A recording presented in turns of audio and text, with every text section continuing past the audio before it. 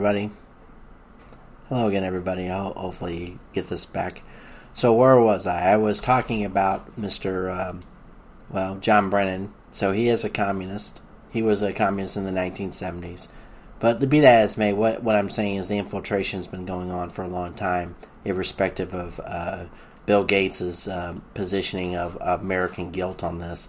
So I'm going to go back to this video. It's only about 40 more seconds.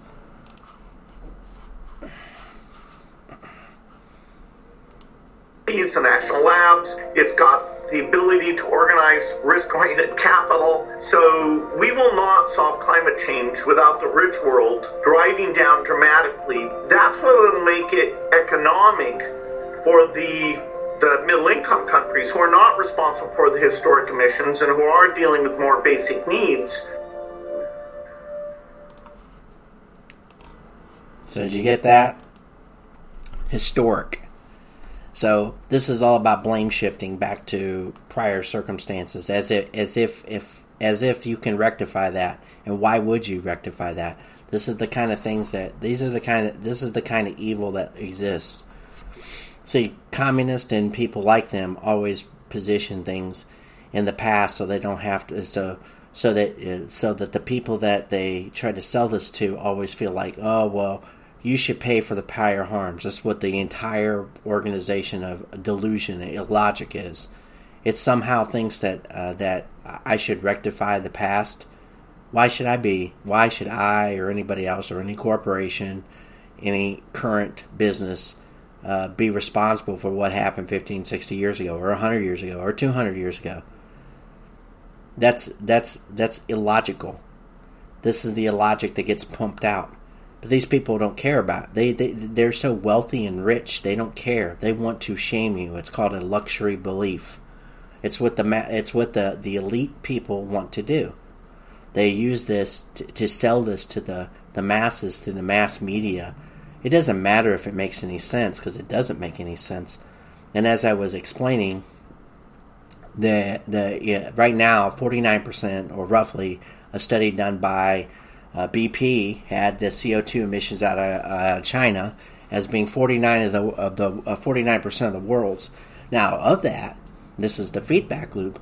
And a lot of it is being driven by American consumerism. But do you know why that happens? It happens through media, because they sell people on the idea that they need to buy another new phone. Phones are probably one of the most destructive things to the environment because of the metals that are involved in it. Processing and whatnot.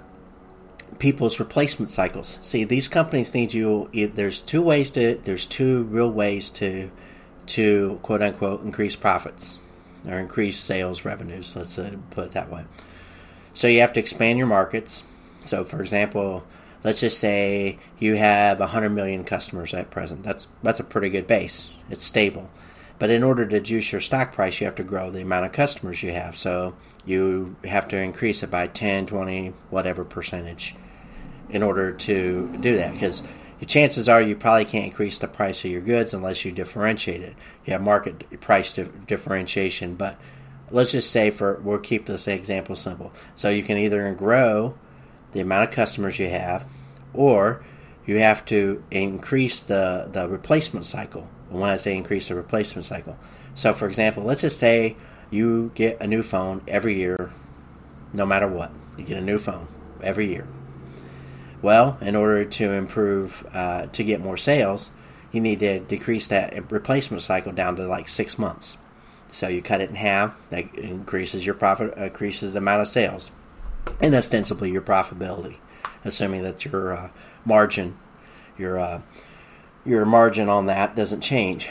So what do these people do?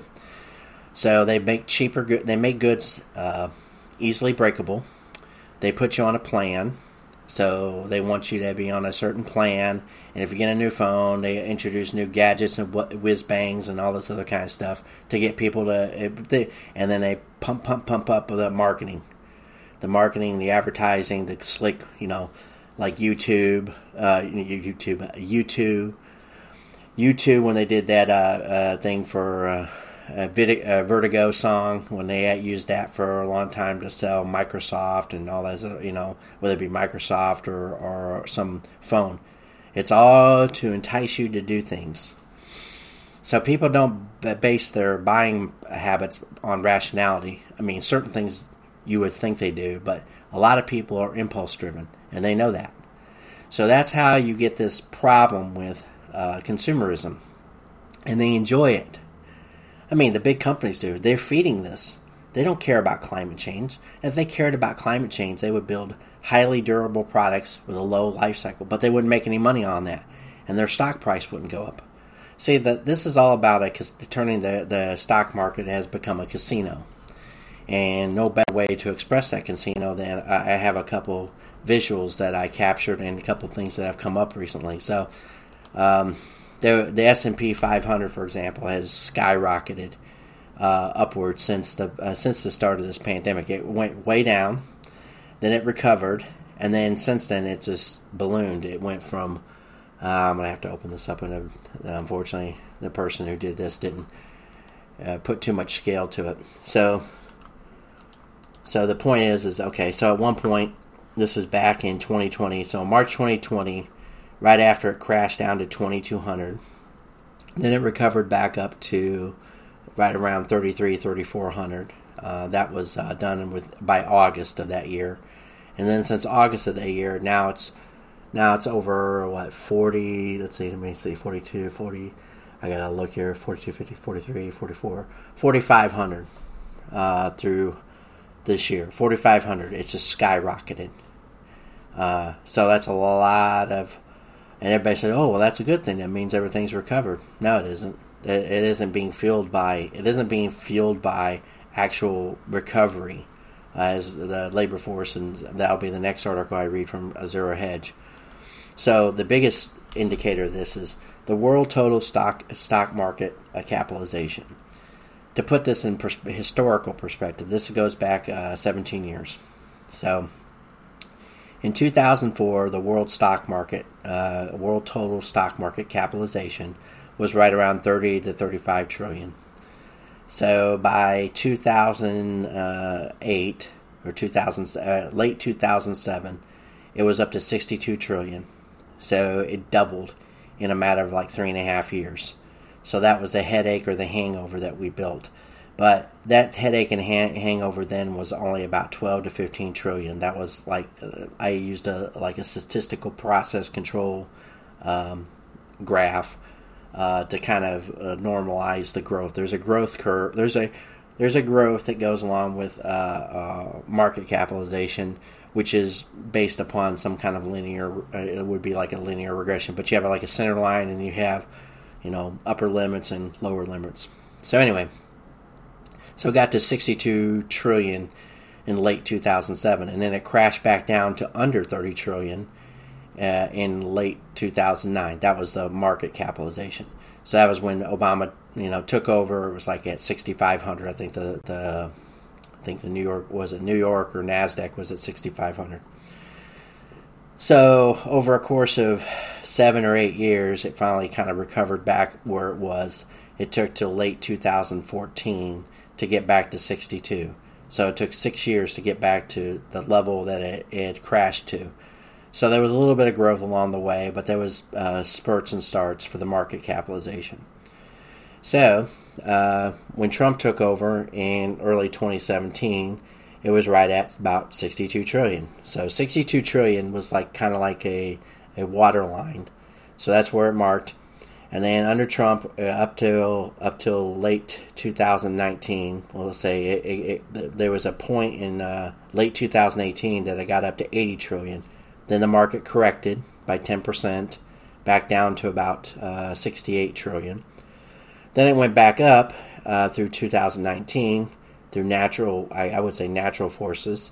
Through late 2019, it went past 85 trillion, and it got up to 90 trillion. At a high point, it got to 90 trillion market capitalization. So, and then it crashed back down, and when it crashed back down, it just so happened that it crashed back down almost to exactly the point in late 2007, about 62 trillion. Since it went to 62 trillion, and this was March of 2020, now it's at 118 trillion. So we've almost got a double. So when you look at that, but if I go back to where Trump had it around, let's just say, when I say Trump's economy, it was about, let's just say it crossed about 85. I put it at about 84 to 85 trillion market capitalization. So if you put it at 85, that means you have $33 trillion of extra market capitalization. So this is going to be about two and a half times the size of the bubble that was created during the 2008 crisis. My correction level, I mean, if it corrects back down to the 62, that means you're going to lose half. This is going to be the worst collapse since 1929. You're going to have massive unemployment, it's going to be catastrophic, and it's coming soon because it isn't sustainable. For example, so we'll go to the wheels coming off. So the wheels come off. As economic growth craters, New York Fed suspends its GDP tracking model. So it's official. While Q2 was the best quarter of economy in decades, Q3 is now widely accepted that, as we wrote a month ago, the wheels came off as a result of sudden negative change. Anyway, one doesn't have to look too hard to find out why. Between today's catastrophic jobs report, so they had a jobs report that was it basically didn't achieve what they expected, the near record plunge in consumer confidence, the troubling contraction in retail sales, where reports have missed expectations for 3 months in a row, whether it's due to end of stimmies or the recent restrictions from the Delta variant, one bank after another took a machete, or in the case of Morgan Stanley, a nuke to their GDP Q3 forecast. So yeah, they are expecting a massive correction. And let's see where it says, we find it odd how the New York Fed did not suspend its now forecast model on the way up in late 2020 when a similar level of pandemic confusion was present. But when all the adjustments were in the upward direction and nobody really cared if they were accurate or not. There are two ways to interpret this sudden and unexpected development from some of the smartest economists in the room. Either nobody knows anything, which is true for most economists, or the underlying economic data is now so ugly that instead of lip-sticking, adjusting, and goal-seeking, is it to make it look attractive, on a seasonally adjusted pro forma basis, of course. In its tracker, the New York Fed has simply decided to no longer even cover it. And their money is on both A and B. So there you go. These people are not even, they're not even hiding it anymore. They can't sustain the facade. So here's another video evidence of what's going on behind the scenes. Policymakers in Washington have proposed requiring banks to report virtually all their customers' bank account information and activity to the IRS, regardless of the customer's consent. I'm Rebecca Romero-Rady, President and CEO of the Independent Community Bankers of America. Community banks do not endorse broad IRS access to their customers' account information, and consumers should be aware of the potential negative effects of this new proposal. Mandating broad new bank reporting to the IRS on all business and personal bank accounts would infringe on the privacy of bank customers. It would also push more people away from a banking relationship and overload the IRS with more data than it can possibly process or keep safe. You can be heard in Washington before this new reporting regime is enacted through a customizable message to your members of Congress, available at banklocally.org/privacy. By weighing in directly with your lawmakers on this harmful proposal, you can ensure your voice is heard.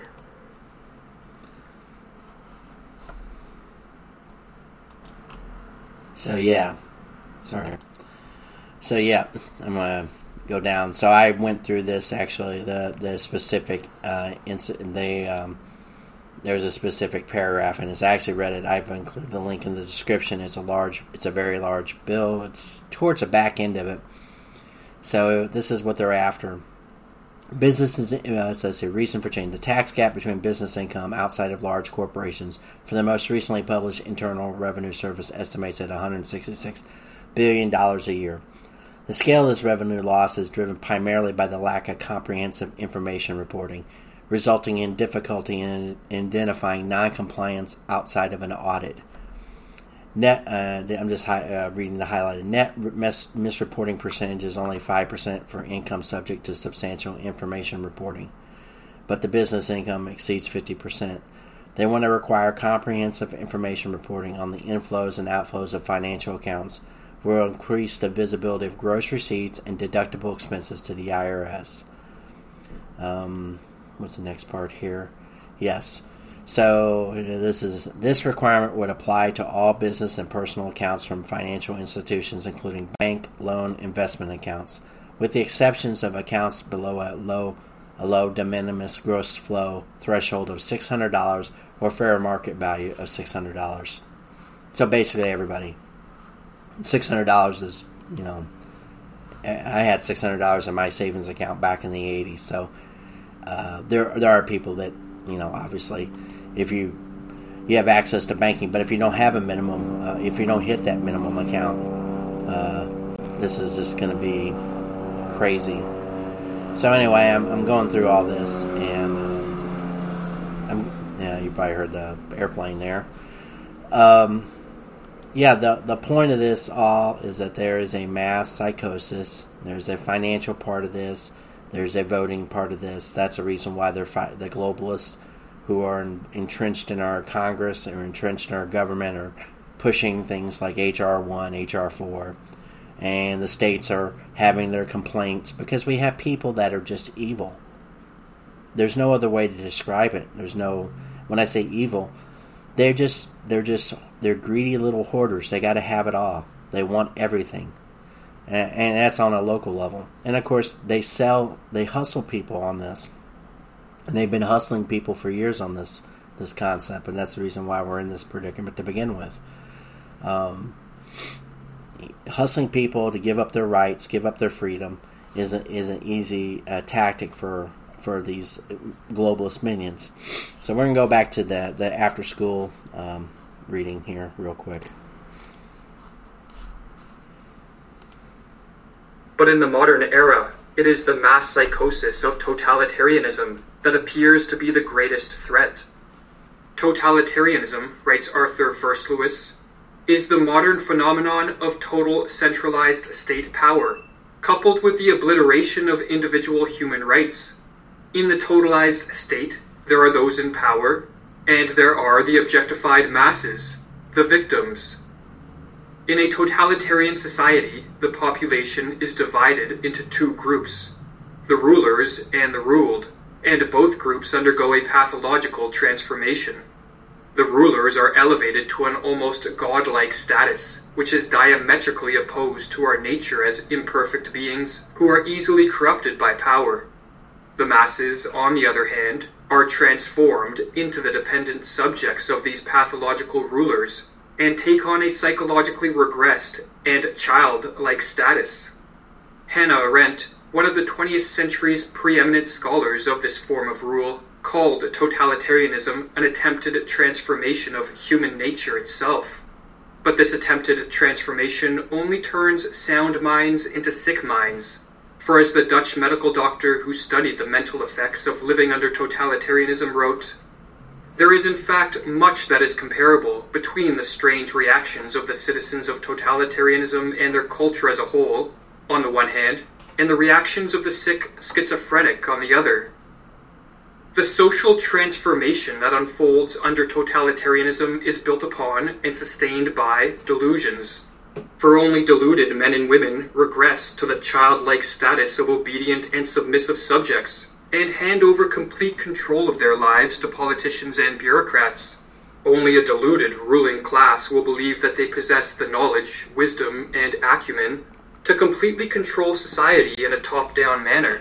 And only when under the spell of delusions would anyone believe that a society composed of power-hungry rulers on the one hand, and a psychologically regressed population on the other, will lead to anything other than mass suffering and social ruin.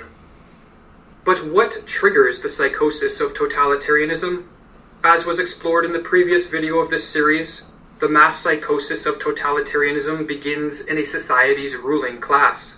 The individuals that make up this class, be it politicians, bureaucrats, or crony capitalists, are very prone to delusions that augment their power, and no delusion is more attractive to the power-hungry than the delusion that they can and should control and dominate a society.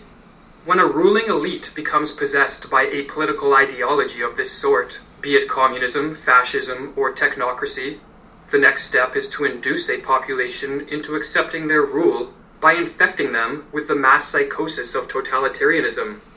This psychosis has been induced many times throughout history, and as Myrlu explains, it is simply a question of reorganizing and manipulating collective feelings in the proper way. The general method by which the members of a ruling elite can accomplish this end is called menticide, with the etymology of this word being a killing of the mind, and as Myrlu further explains, menticide is an old crime against the human mind and spirit, but systematized anew. It is an organized system of psychological intervention and judicial perversion through which a ruling class can imprint their own opportunistic thoughts upon the minds of those they plan to use and destroy. Priming a population for the crime of menticide begins with the sowing of fear. When an individual is flooded with negative emotions, such as fear or anxiety, he or she is very susceptible to a descent into the delusions of madness. Threats, real, imagined, or fabricated, can be used to sow fear, but a particularly effective technique is to use waves of terror. Under this technique, the sowing of fear is staggered with periods of calm, but each of these periods of calm is followed by the manufacturing of an even more intense spell of fear, and on the process goes. Or as Myrlu writes, each wave of terrorizing creates its effects more easily after a breathing spell than the one that preceded it, because people are still disturbed by their previous experience. Morality becomes lower and lower, and the psychological effects of each new propaganda campaign become stronger. It reaches a public already softened up. While fear primes a population for menticide, the use of propaganda to spread misinformation and to promote confusion with respect to the source of the threats and the nature of the crisis helps to break down the minds of the masses. Government officials and their lackeys in the media can use contradictory reports, nonsensical information, and even blatant lies. As the more they confuse, the less capable will a population be to cope with the crisis and diminish their fear in a rational and adaptive manner. Confusion, in other words, heightens the susceptibility of a descent into the delusions of totalitarianism. Or as Myrlu explains, logic can be met with logic, while illogic cannot. It confuses those who think straight. The big lie and monotonously repeated nonsense have more emotional appeal than logic and reason. While the people are still searching for a reasonable counter-argument to the first lie, the totalitarians can assault them with another. And there you go. I didn't want to go there. There's about 9 minutes more to this, but I've kind of clipped enough out of it to get the point across here. Yeah, there's the totalitarian people. You know, people become morally virtuous. They think they're in the right, and they don't realize that they're in the wrong. And it becomes more and more true today that that's where we're at right now. We have a luxury. So the ruling class has been doing this to you for a long time, and they've been you can see it in the way they're pushing up the fear. So, for example, there was a recent warning of terror attacks in Switzerland on COVID vaccine sites. This is to stir up fear amongst the people that enjoy or rather have taken to the vaccine hook, line, and sinker. Think vaccines are the only way to protect yourself. Ignoring that you had herd immunity. There are people that I guess enjoy. They like attention through medicine. So that's the reason why they probably put so much trust in it. And then doctors talk in a certain way, and nurses talk in a certain way. As long as you're compliant and you go in there, they're well served by that. But there are others of us who have always been suspicious of anybody giving too much power and authority to somebody based upon their title. One of the examples is the Milgram experiment, where if you dress somebody up in a lab coat and they come in, or they're wearing a nice suit and tie, people confer deference to people based upon the outward appearance of them having a strong facade.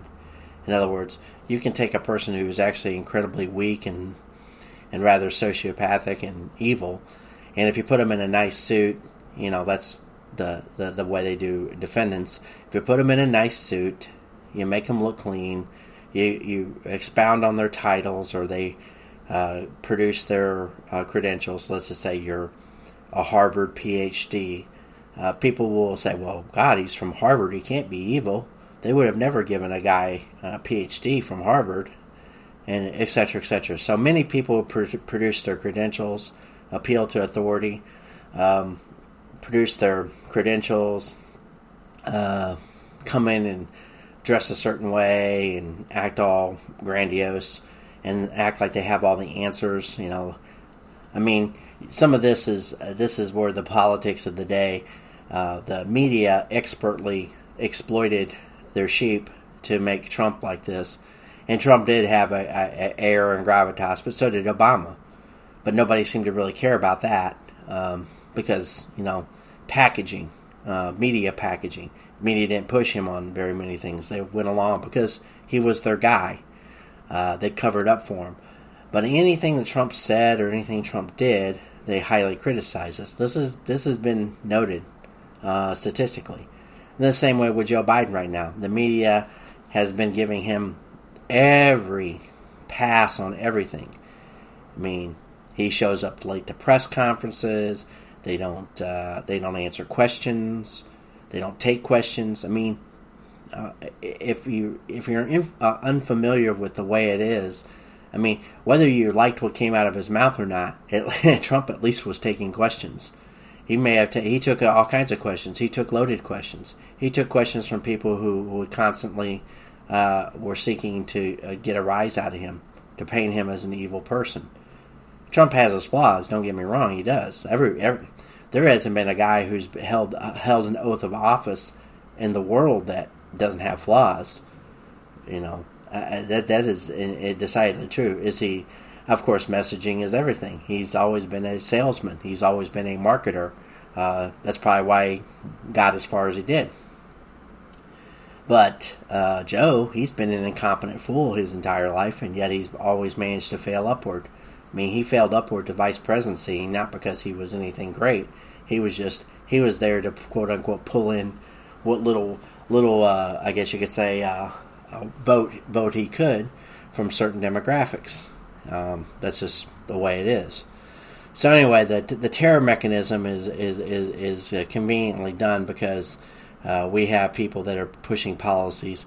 Arne Duncan, here's another one. He's a former Obama secretary. He compared all the people who are anti-maskers to Kabul suicide bombers. So to make such a statement takes somebody who is actually divorced of reality, or somebody who knows exactly what they're doing, elitist person who's trying to smear and denigrate anybody who doesn't go along with the plan. This is a control mechanism. This is somebody who probably knows very good and well that doesn't happen. But by saying that, he's getting the people, the populace, the Obama, the people that are currently under the mass psychosis to believe this stuff. He is inflaming the situation. He's doing something that you should never do. He thinks he's beyond moral reproach.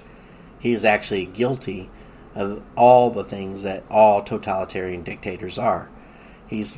Granted, He doesn't have a position, but he has a voice. And because he doesn't have a position in this administration that I know of, but he has a voice to project into the conversation that people may or may not listen to based upon their interaction with the education system. And that goes to the postmodernism that has been pushed off on many of us. Jordan Peterson did a broadcast a while back. This was several years ago. I might play. I'll see if I can play this, if it'll play here, and then we'll go from there. Might take a little bit. So, I want to recommend a book first to everyone here. It's called Explaining Postmodernism, and it's by a gentleman named Stephen Hicks. And you need to understand postmodernism because that's what you're up against, and you're up against it far more than you know or think. And it's a much more well-developed and pervasive, pernicious, nihilistic, intellectually attractive doctrine than has yet come to public realization. It absolutely dominates the humanities and increasingly the social sciences in the universities. And what's happening, you see, someone once said, who unfortunately I can't remember, it might have been Friedrich Nietzsche, said that everybody is the unconscious exponent of a dead philosopher. And fortunately, the postmodern philosophers, most of them are dead, so that's a good thing. But that doesn't mean that their words aren't continually being spoken by people who are following in their wake, let's say. And it's not like any given person is absolutely possessed, say, by the spirit of postmodernism, because often they're not educated enough to know all the details about what it is that has them in their grip. But if you get 20 of them together, and they're all 5% influenced by the postmodernist ethos, you basically have the spirit of the mob that's a mouthpiece for that particular philosophical doctrine. And if you understand the doctrine, then you understand why things are progressing the way that they're progressing. And so I'm going to tell you a little bit about the doctrine, because it's not optional to understand this. It's absolutely crucial to understand this. You can't underestimate the power of ideas and also the power of words, of course, because ideas are expressed in words. But you see, the postmodernists completely reject the structure of Western civilization. And I mean completely. So I can give you an example in one term. Jacques Derrida, who's head trickster for the postmodernist movement, regarded Western culture, let's call it the patriarchy, as phallogocentric. Okay, so phallo comes from phallus, P-H-A-L-L-O.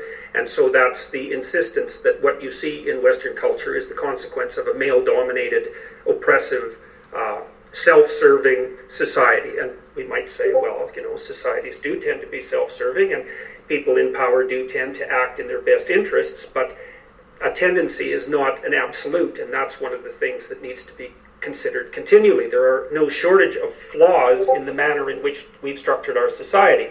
And compared to any hypothetical utopia, it's an absolutely dismal wreck. But compared to the rest of the world and the plight of other societies throughout the history of mankind, we're doing pretty damn well, and we should be happy to be living in the society that we're living in.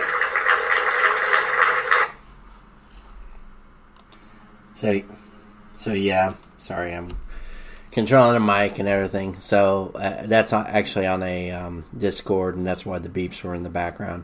So as he further continues on, I just muted it, and I'm going to try to wrap this up here in the next couple minutes.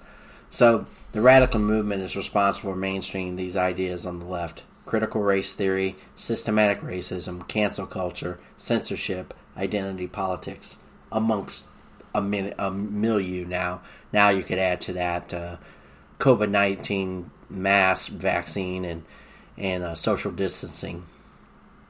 Because this is a mass psychosis event, and it's being driven by such ideological tricks that have been pushed down on people's minds for the last 50 or 60 years. So postmodernism, I mean, they don't believe in the Enlightenment. They don't believe in... They want to make everything about conflict and power. Everything is about power for these people. And power comes at the end of the... at the end of a barrel of a gun. So right now, our country, the United States of America, the one I live in, has been taken over by these postmodernists, these Marxists that are in our in Washington, D.C. They rule every agency, and the fact is they're trying to destroy the final bulwark, which was the United States military. And they started that in earnest in January 2020. Trump had just prior to that outlawed, or let's just say put an executive order in saying that we won't teach critical race theory in the United States military. So what did Joe Biden do? He reversed that completely. He hired Benjamin Garrison, I think is his name, who works under Lloyd Austin, and he's been introducing that white people are the problem. He's introducing racism into the military, right back into the military. We have been a fully segregated military since the late 1940s under, I think it was Truman did the order in 1947. And, it took a long time to get that in place. Vietnam was another event of, there was a lot of social change and upheaval going on in the 60s, but nothing like what we have today. This is the 1960s on steroids, plus economic catastrophe coming down the pike, plus this COVID. This is every bag of trick that the global... If we survive this, it'll only be due to the fact that the globalists finally lose forever. We are going to have to defeat the entire globalist establishment, which is going to be a feat unto itself, because we're going to have to also defeat most of the people who are under this mass psychosis. They're not going to listen to reason, as the commentary or the after school says. Logic can meet logic, but logic cannot convince illogic. These people are illogical. They won't deal with you. They won't deal with facts. They won't deal with actual facts.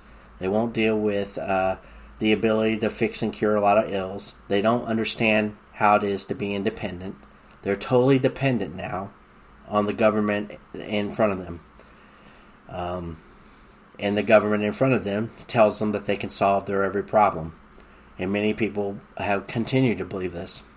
And the only reason why somebody like me can understand this, or is kind of immune to this, is the fact that I've always been an independent person. I grew up an only child.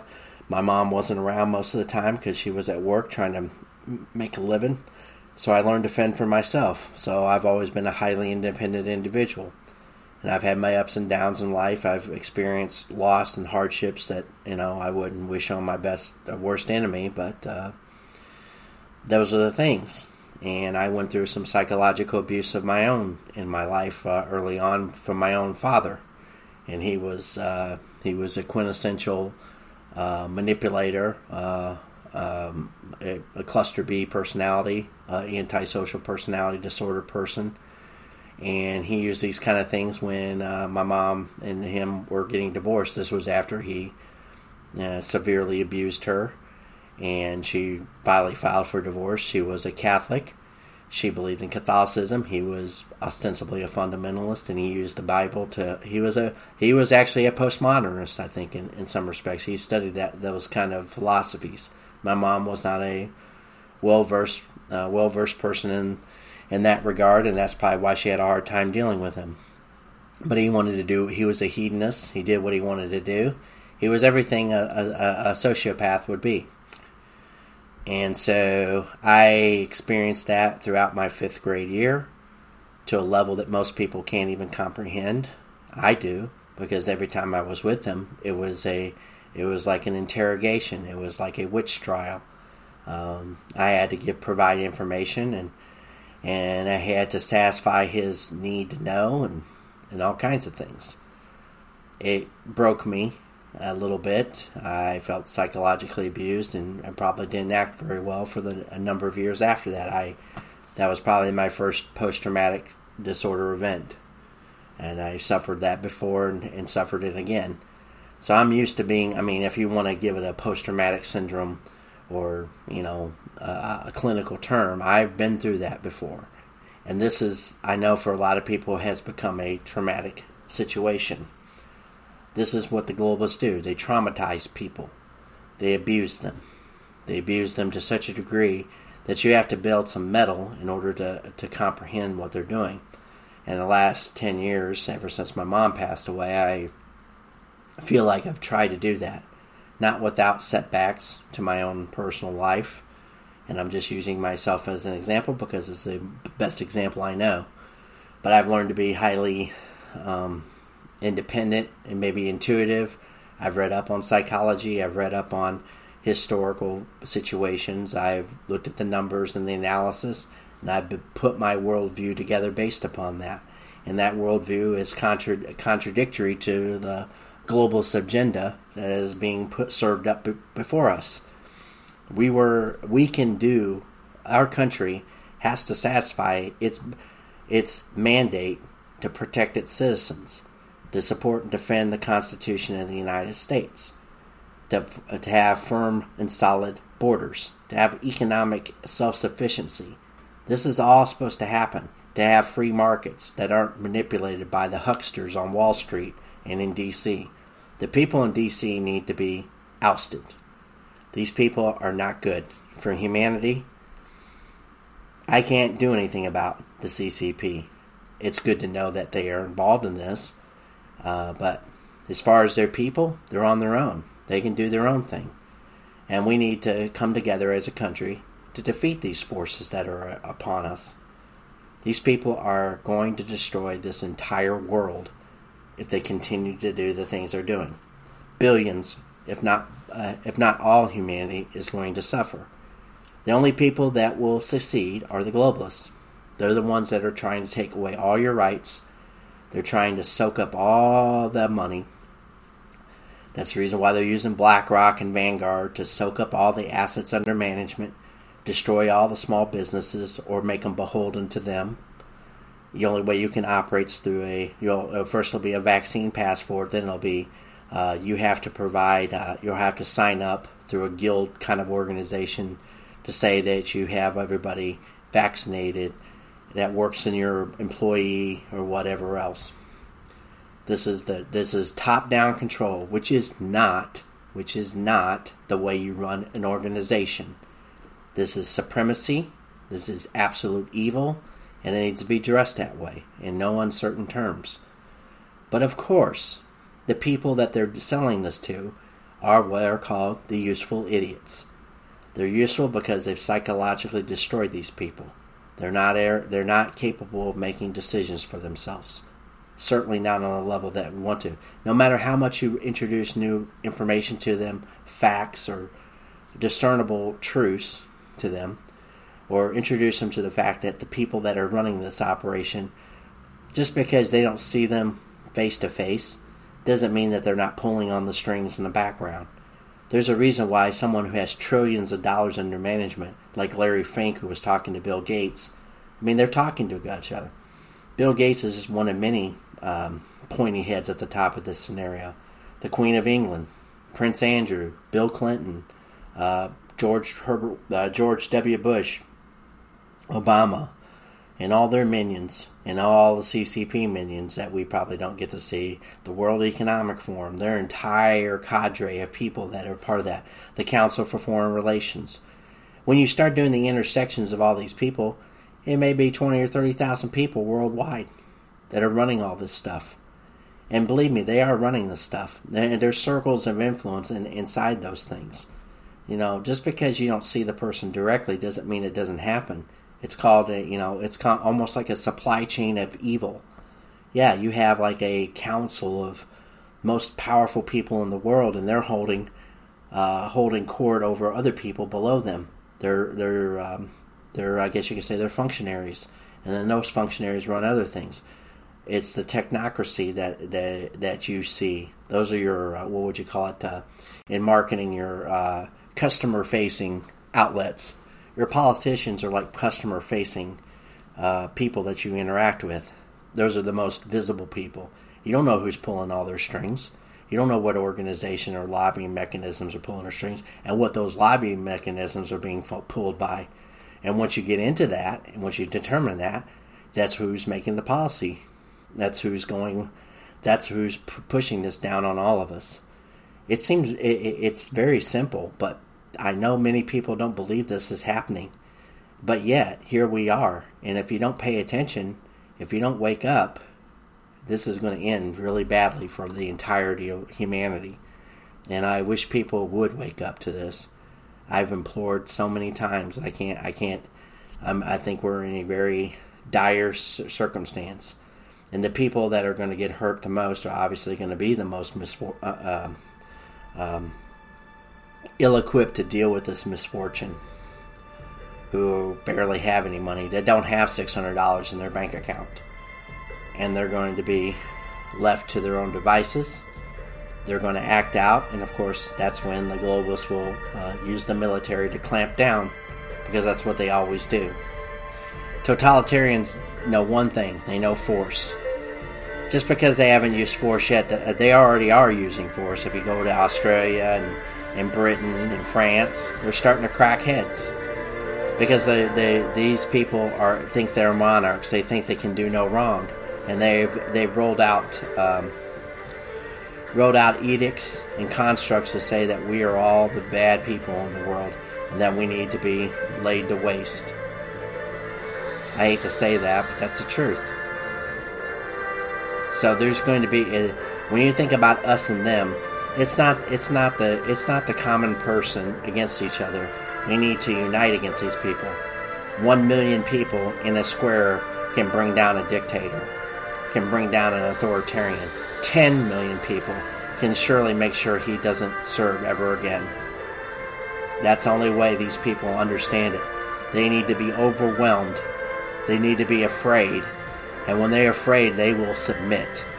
We need to submit the globalist without discussion, without complaint. These people are a pariah on our society. And many of their minions also have to be dealt with in turn. They have committed crimes against humanity, and eventually they'll have to be brought through God's will. That will happen. God bless the United States of America, and God save the world.